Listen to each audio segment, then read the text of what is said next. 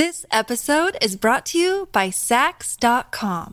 At Sax.com, it's easy to find your new vibe. Dive into the Western trend with gold cowboy boots from Stott, or go full 90s throwback with platforms from Prada. You can shop for everything on your agenda, whether it's a breezy Zimmermann dress for a garden party or a bright Chloe blazer for brunch. Find inspiration for your new vibe every day at Sax.com. Big stories, big guests, the big picture. Afternoons with Rob Breckenridge. Weekdays 12:30 to 3, 770 CHQR. Well, it's a debate that Calgary's been having literally for decades, but perhaps a debate that needs to be revisited. Ward 11's Jeremy Farkas, to his credit, has suggested that City Council retackle the issue of water fluoridation. Now, there have been a number of plebiscites over the years. The last time a plebiscite was held, the vote was in favor of water fluoridation. So you could argue there's a democratic mandate for it being there. There's a democratic mandate, at least for City Council revisiting the issue. Because the decision in 2011 to remove fluoride from the drinking water did go against the mandate from the previous plebiscite. So Councillor Farkas this week has asked the administration for an update, wants to gather more on the history and the cost of water fluoridation, but suggests that maybe it's something that could be posed to voters once again as a plebiscite question in the 2021 civic election. So it would be 10 years of no fluoridation. Just recently, Windsor, Ontario, much like Calgary took fluoride out of the water, a recent vote in Windsor, Ontario, though, has reintroduced it. And, of course, it remains in the water in a number of other cities.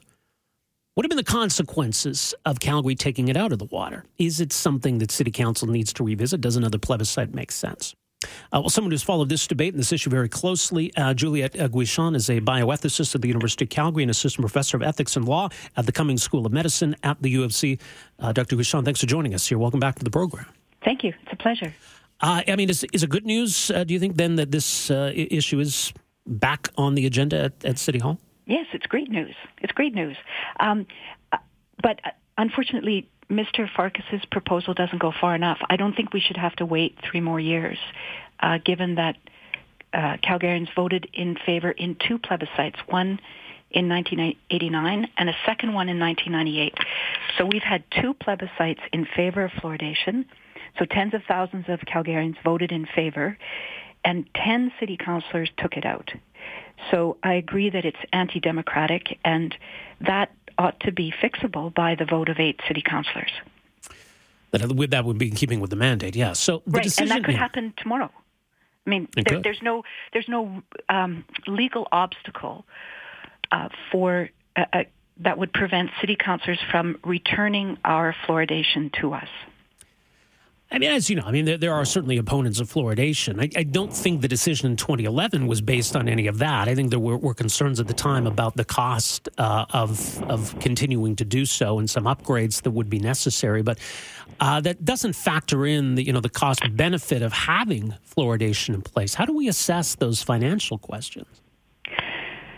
Well, there are many studies of cost-benefit analyses of fluoridation, and so they look at, for every dollar spent on fluoridation, whether it's operating costs so both operating and capital equipment, what does it yield in terms of benefit? And by benefit, they're not calculating pain or suffering. They're just looking at the loss of out-of-pocket payment for dental care. And so the ranges depend upon the size of the population. So the bigger the population, the more likely, the greater the benefit, because the fluoridation is going to more people. But those cost-benefit analyses that I've read go up to $139.78. So for every dollar spent, there's almost $140 in benefit in one study. Another study said it was $68, but it's always great. In all the studies, it's great. So $1 yields huge benefit. Mm-hmm. Of course, you hear the arguments that there are different ways of providing fluoride to people. There's naturally occurring fluoride in Calgary's drinking water anyway. The argument basically that we don't need to do it this way. There are other ways of addressing the problem. What do you say to that? Well, it's a type of thinking, I think, that comes up from the United States, which is a country that has sort of as its point of departure the interests of the individual. And that perhaps comes from their revolutionary past. Canada has an evolutionary past. We've grown, and in fact, one of our mottos is peace, order, and good government. So our sort of founding ethic has to do with the community, looking after the community. And population health measures benefit the population. And targeted measures tend to be much more expensive and don't necessarily reach all the people that... This episode is brought to you by Sax.com. At Sax.com, it's easy to find your new vibe. Dive into the Western trend with gold cowboy boots from Stott, or go full 90s throwback with platforms from Prada. You can shop for everything on your agenda, whether it's a breezy Zimmermann dress for a garden party or a bright Chloe blazer for brunch. Find inspiration for your new vibe every day at Sax.com. I mean, we all need fluoridation. All of us benefit. None of us is harmed. I just don't understand. I think it's an ideology. Right. But I mean, just to be clear, most major American cities fluoridate their water. Yes, yeah. Absolutely. 79% of the United States is fluoridated.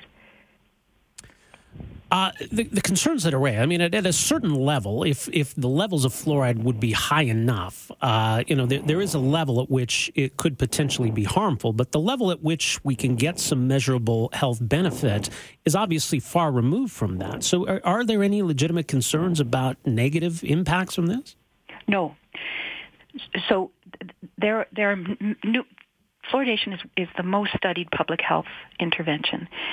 There is no evidence of harm at 4.0 parts per million and below. What is being proposed here is fluoridation at 0.7, so less than 1. Now, I can imagine that some listeners might say, but what about dental fluorosis? So sometimes there's seen mild or white flecks on the teeth, and those are usually detectable only by the dentist. They don't affect the form or the function of the tooth, and they are evidence that it's a strong tooth. So it's not a harm, it's a benign effect. And that's the only thing that is seen apart from strong decrease in rates of dental decay when fluoride is at 4.0 parts per million and below. So again, what would happen is it would be at less than 1 part per million. Mm-hmm. There was a study a couple of years ago that looked at the impact of this and comparing Edmonton and Calgary. We do have, I mean, since Calgary made this decision, we have a growing amount of evidence about the negative impacts of taking fluoridation now. What have we learned so far? Well, we learned that in just 2 years post-fluoridation cessation, so 2 years after 2011, dental decay in primary tooth surfaces increased by 146%. So these are grade 2 children who were looked at in all quadrants of the city, all socioeconomic brackets. There was a 146% increase in decay. That's pretty significant, isn't it? I thought so. Right. And continue to think so. Well, and we maybe because our healthcare system and dental health are separate, maybe we don't think of this as a public health issue. But do we need to look at it that way? Well, dental infection does affect our public health system. People show up that rates of emergency department visits are up in all age categories except for one. So we've seen more people visiting the emergency department because they have pain. And sometimes they don't know that it's related. It may present as headache, but in fact it's dental pain.